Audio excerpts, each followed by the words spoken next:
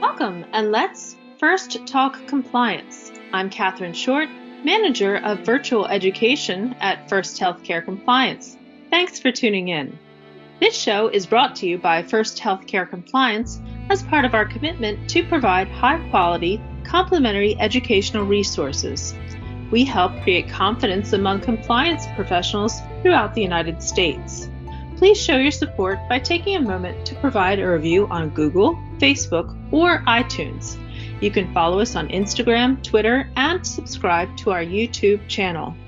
On today's episode, we are speaking with Lauren Moak Russell, counsel at Young Conway Stargap and Taylor LLP in Wilmington, Delaware, on the topic of a harassment-free workplace versus the right to engage in concerted activity. The National Labor Relations Board, under the Biden administration, has expressed a renewed interest in expanding its influence into non-unionized workforces. This includes reviewing and, in the right circumstances, challenging employers' use of workplace civility, confidentiality, and anti-harassment policies. Listen as we discuss what you need to know to safely navigate the National Labor Relations Act, while ensuring that your employees enjoy a safe and respectful work environment. Before we begin, I would like to mention at First Healthcare Compliance, we strive to serve as a trusted resource for compliance professionals, and every month we celebrate their hard work and dedication with our Compliance Super Ninja recognition. For this episode, we are spotlighting Super Ninja Sharon Miller, administrator at Gulf Coast Dermatopathology Laboratory. Sharon says patient care is paramount, and by creating a culture of caring, compassion, and respect, we have succeeded in all we do. We try to promote a family atmosphere, which in turn translates to ultimate patient care. Congratulations, Sharon. Our team is honored to have the privilege of working with you. Well, thank you so much, Lauren, for being on First Talk Compliance. Thank you for being here. My pleasure. Thank you for having me.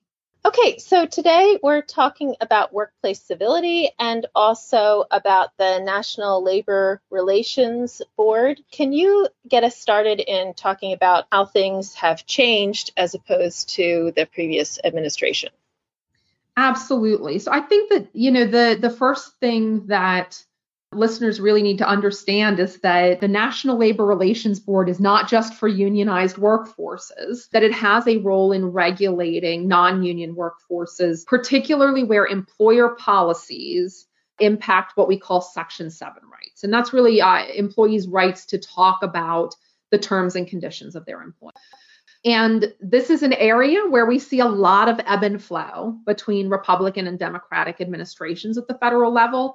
I know it's not a popular thing to talk politics these days. It's oftentimes very inflammatory. But the reality is that the board changes its conduct very significantly between administrations. And so we had under the Trump administration a board that really saw its role as very limited in terms of just regulating the relationship between organized labor, which is what we call a unionized workforce, and management.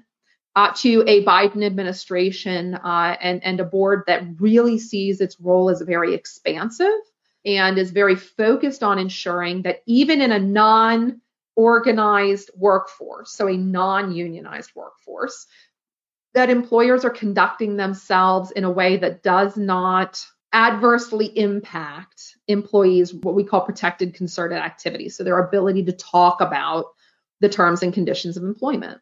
And this includes a lot of things that make employers really uncomfortable, including wages, compensation, comparing how much I make to how much you make, masking, vaccination requirements, anything that keeps a manager up at night is something that almost certainly touches on protected concerted activity and that can be protected by the National Labor Relations Board. So employees have the right then to discuss their pay with each other. Is that correct? Yes, it is. This is something that makes employers really, really uncomfortable. And I understand. I come from a family where we don't talk about money because me too. Yeah. I think a lot of us do, right? It's very crass. Yeah, like I never asked my parents, or if I did, I was shut down right away, like what you don't talk about, you don't ask people how much they make, what's wrong with you?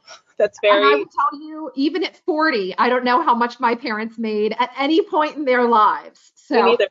Nope. Nope. it's not just about being a child. It doesn't change. And that was very much the way of things. In my parents' generation, it was simply something that wasn't done. And certainly my grandparents, never in a million years, never. But wages are really the heart of the terms and conditions of employment. That is the most essential thing. And so the National Labor Relations Board, for a very long time, predating my practice, starting back in 2009, so well before that, the National Labor Relations Board has said policies that prohibit employees from discussing and comparing wages are a violation of the National Labor Relations Act. And again, it does not matter if you have a unionized or a non-unionized workforce. You still may not have policies like this. And it's hard. It does create resentment and frustration and questions and gossip among employees. We have to look at it from the flip side, from the public policy perspective. And on that side, employees can't know if they're being treated unfairly unless they are able to talk about wages. And that's really the impetus for these policies. And I think that it's helpful. It keeps employers from getting really angry when we look at it from the public policy perspective. And then you can say, well, it makes my life more difficult, but gosh, I guess I can understand that. I guess I can understand that women or minorities or individuals with disabilities, they couldn't discover that they were being treated differently if they were never, ever, ever under any circumstance allowed to talk about their wages with other employees. That's the way we figure this stuff out. The Obama administration was very focused on the expansion of the role of the National Labor Relations Board. The Trump administration had a much more conservative view of the role of the federal government and really pared back the enforcement activities that the board was engaged in. And now that we are back under a Democratic administration, that role is expanding again. I happen to be somebody who thinks that predictability is a very important thing for business. And so whether you are going to have an expansive view or a retractive view of the board's role, and there are grounds to argue for both, right? It's not that one side is patently wrong and the other is patently right. It's really a matter of philosophy. Whatever the case may be, it is good for businesses to know what the expectations of them are.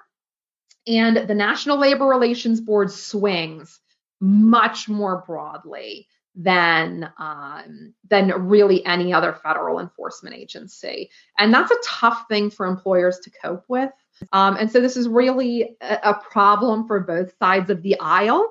I don't think that anybody is conducting themselves necessarily in the way that provides the most predictability for business. And so the best we can do here on the outside is to make sure that employers are educated and know that these risks are out there. And I'm certainly talking about it a lot more because I am seeing, and I was in practice under the Obama administration, the Trump administration, and now under the Biden administration. I have never seen as much effort to enforce against the private sector as I am seeing now. So Biden has held true to his promise to be the most labor-friendly president that many of us will see in our lifetimes. And so despite the fact that the Obama administration expressed an interest in pursuing these matters, we're seeing the enforcement drive from the Biden administration that perhaps was not quite so present before. Okay, so it sounds like there's a lot of reason to be concerned. And I know this from talking to a lot of our administrators, like hospital administrators, practice administrators, all kinds of CEOs and CFOs, et cetera, that they have a lot on their plates right now and so much to be concerned about. So it feels kind of like probably for some that this is just another thing that they need to be worried about, right? If you could give one piece of advice to businesses, and if they could only do one thing, what should it be? I would take a really careful look at handbooks. That is an area that almost every business I represent neglects because it's there and, it's this other thing is an emergency and I've got to put out that fire. And to your point, everybody has a tremendous amount of work on their plates right now. This is the most difficult environment to operate in that I've ever seen. It is truly amazing that people are able to get up and soldier on every morning. And that's from the management side and from the labor side. Everybody's got a lot on their plates. So if we could move the handbook to the top of your non-emergency stack, that's what I would do. Handbooks should really get a thorough going over every couple of years anyway. And so if you haven't taken a careful look at your handbook in the last 2 years to update it and make sure that it's compliant with your current labor and employment laws, that's a great thing to do. And take a look at those things: workplace civility, social media, and make sure that you're really focused on illegal behavior and not just employees shouldn't say things that make us unhappy, right? Any policy that's designed to keep employees from saying embarrassing things in public is going to likely be a problem. We should really be focused on do not engage in illegal behavior. If you are on Facebook with a picture of you and your favorite marijuana paraphernalia, that's something we can prohibit. We can prohibit harassment and discrimination and defamation. Defamation is illegal behavior, right? It's a tort. It is unlawful. You can prohibit defamatory conduct. But when we're talking about general civility and be nice and be courteous, that's a tough thing to enforce.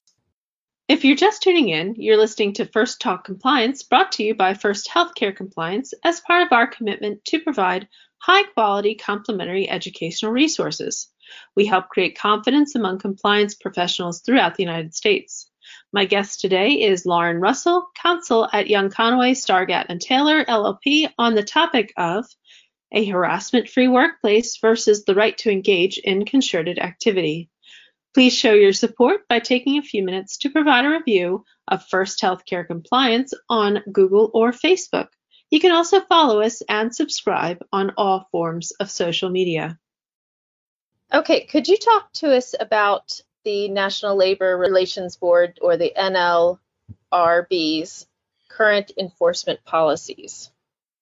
Yeah, I mean, as I said a few minutes ago, there's really been a focus on expanding their role in the private sector, non-unionized workforce. And when we're looking at that, and the driving force behind this is the current general counsel for the board, Jennifer Abruzzo. She is a brilliant woman. There has been a sense at times that she may be a little bit more aggressive than even sometimes the unions are comfortable with. But she is, as I said, the driving force behind these priorities, and they include a couple of things. She certainly is very focused on lowering barriers to unionization in the workforce. And so she's looking to bring back certain administrative policies from the Obama era that either got stalled out or were challenged in court, including lowering thresholds to union organizing in a non-unionized workforce, and then also making it harder to oust a union once it's in. She is looking to reverse past decisions by the National Labor Relations Board under the Trump administration. And it's helpful to understand a little something about the composition of the board. So the board consists of 5 individuals, 5 members who are appointed. And under a Democratic administration, it's usually 3 Democrats, 2 Republicans. Under a Republican administration, it's usually 3 Republicans and 2 Democrats. And then the general counsel is a presidential appointee. So in this case, Ms. Abruzzo, and she was appointed by Biden after he terminated her predecessor, who was a Trump appointee who refused to step down. So there's a bit of a kerfuffle there. So the board changes its orientation very promptly upon a change in administration. You usually have to wait for one of the members to sort of come to the end of their tenure, but then you have a very rapid, switch.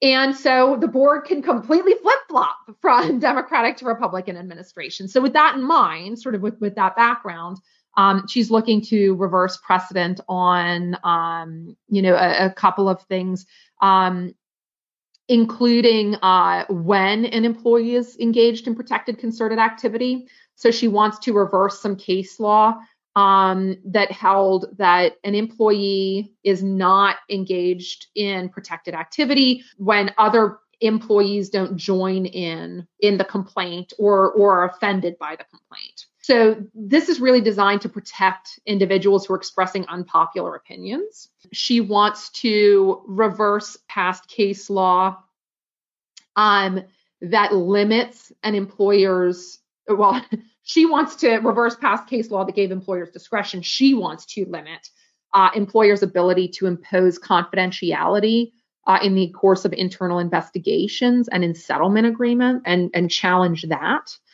Because again, it impacts an employee's freedom to speak about the terms and conditions of employment. And then she really wants to focus on limiting what an employer can do in a handbook. So limiting handbook policies that in any way on their face would make a cautious employee less likely to engage in their Section 7 rights. And by that, I mean to talk to other coworkers about terms and conditions of employment.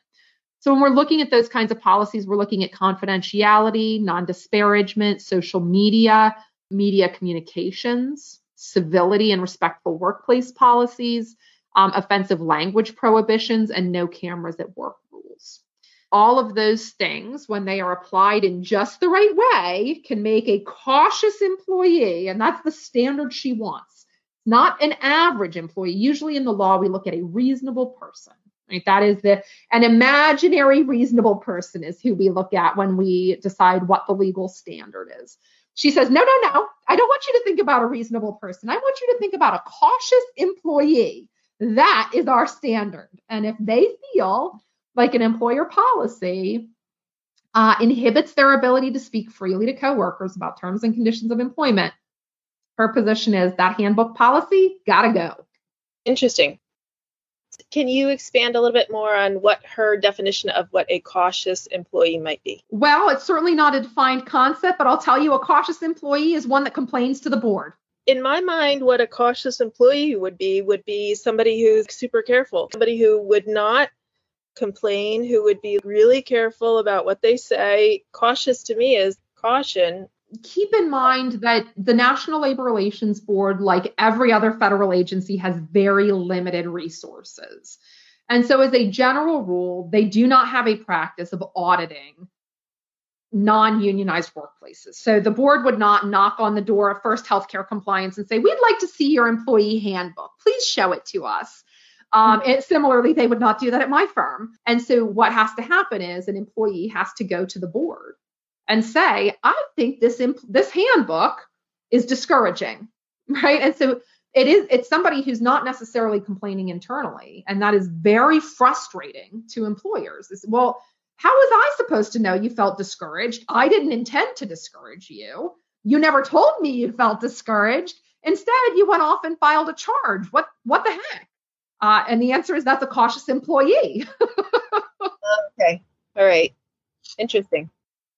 Okay, let's talk about social media for a second. Mm-hmm. Can you explain a little bit about what is expected concerning social media at this time? Social media is my nightmare.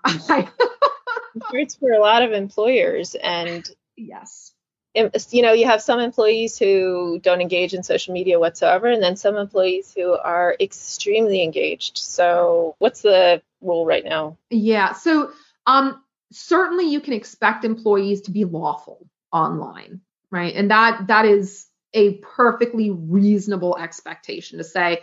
And believe it or not, I've got clients who have to have a policy that says, please do not post photos of unlawful activity, right? You should not have open containers of alcohol in a vehicle. You should not post photos of your marijuana paraphernalia. You should not, post racist diatribes on Facebook. Depending on your workforce, that may or may not be something you need to say. So all of that behavior is something that you can expressly prohibit. What you can't prohibit, and what a lot of social media policies say, is that you may not post anything online that criticizes the company or its customers, clients, patients, etc. Now, in the healthcare context, we have some additional overlays, right? Most employees have HIPAA obligations. Right. And so you can absolutely say you may not post anything online that violates your duty of confidentiality under HIPAA. You cannot say Mrs. Smith was in today and she was a raging you know what, and I hate her and I hope she never comes back to this practice.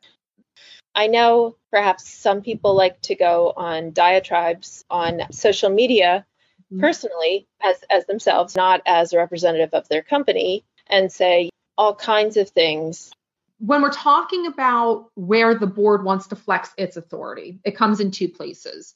One is the policy itself. And if you have no social media policy, then there's nothing for them to look at.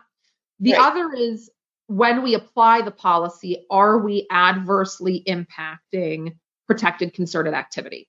So going on Facebook and saying every member of the Green Party is an unmitigated idiot is not protected concerted activity. It's not about the workplace. It's about the world out there. And so you can absolutely, if a patient or a coworker comes in and says, your receptionist on Facebook called me an idiot and I don't want to deal with them anymore. If you don't fire them, I'm going to leave the practice.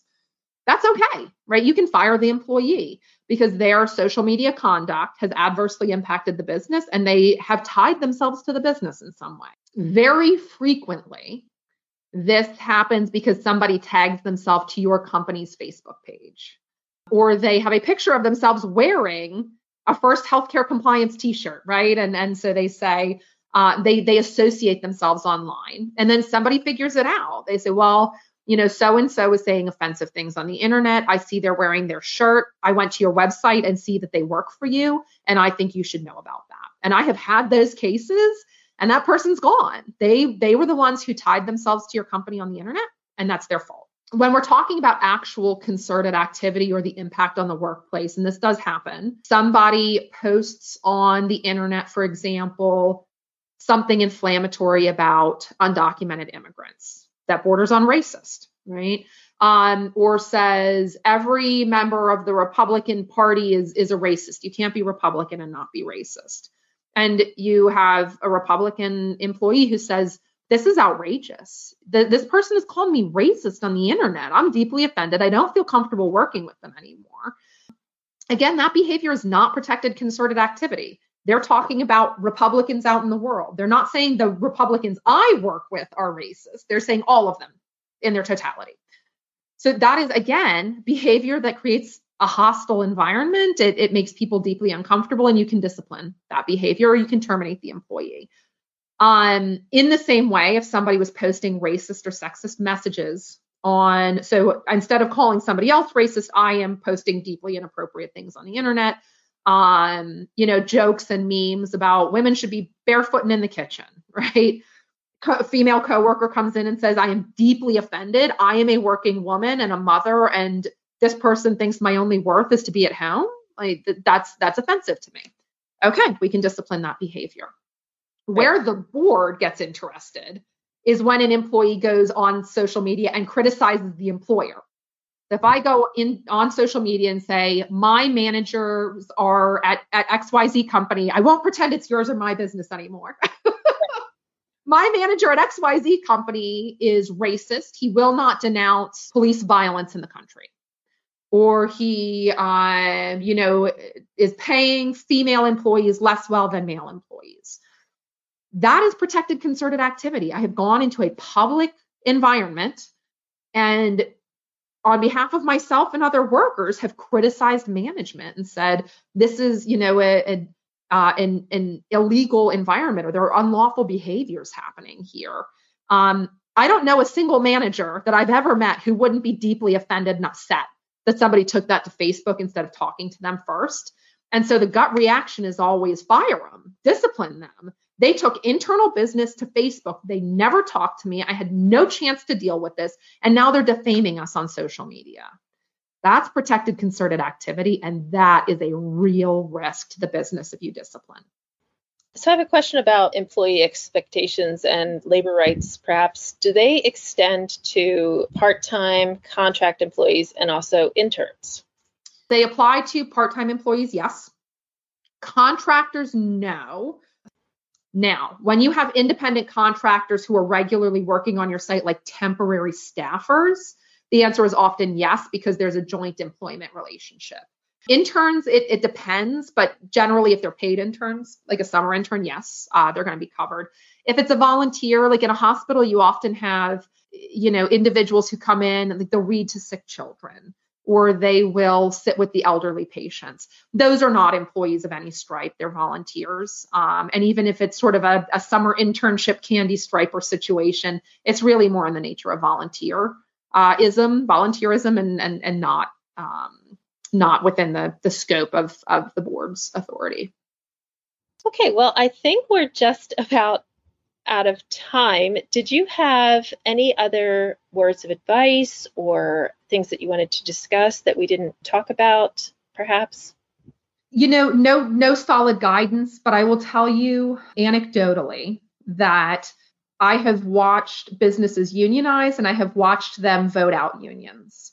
And the key distinction is a level of basic respect between management and labor. There's a lot of research out there on healthy marriages. The marriages that succeed are ones where there's mutual respect between spouses. And if there's a lack of respect, if spouses roll their eyes at each other, that's a sure sign that one day they're going to be divorced.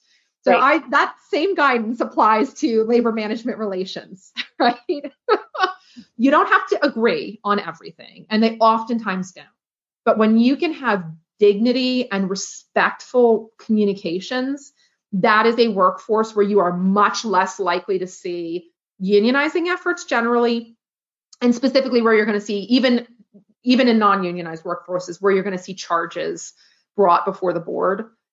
When employees feel respected and like they're partners, you are always going to be in better stead. And so, it's a hard thing to do, but cultivating respect, making sure that even your low-level employees feel like they are a critical part of your success and that they help, have a voice in how decisions are made.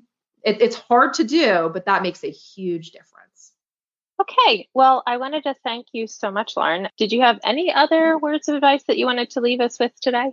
Tolerance, kindness, right? I will tell you that you run into union problems when both sides of the equation, management and employees, are not able to take a deep breath and say, hey, I really need you to hear me, but I could have said that nicer. And I keep seeing these news headlines about how mean people are right now, that people are they've hit their limits and they are mean. And I hear that anecdotally from clients too. And I think we've got to take a deep breath and be a little less mean. When there is a sense of respect and dignity between labor and management, you really avoid the vast majority of these issues. So kindness. Great. That's always wonderful advice. So I wanted to thank you so much for being here today. Very happy to be here. Thank you for the opportunity. And thanks to our audience for tuning in to First Talk Compliance. You can learn more about the show on the programs page on healthcarenowradio.com. And lend your voice to the conversation on Twitter at FirstHCC or hashtag FirstTalkCompliance. You can also email me at katherineshort@firsthcc.com. I'm Catherine Short of First Healthcare Compliance. Remember, compliance is the key to achieving peace of mind.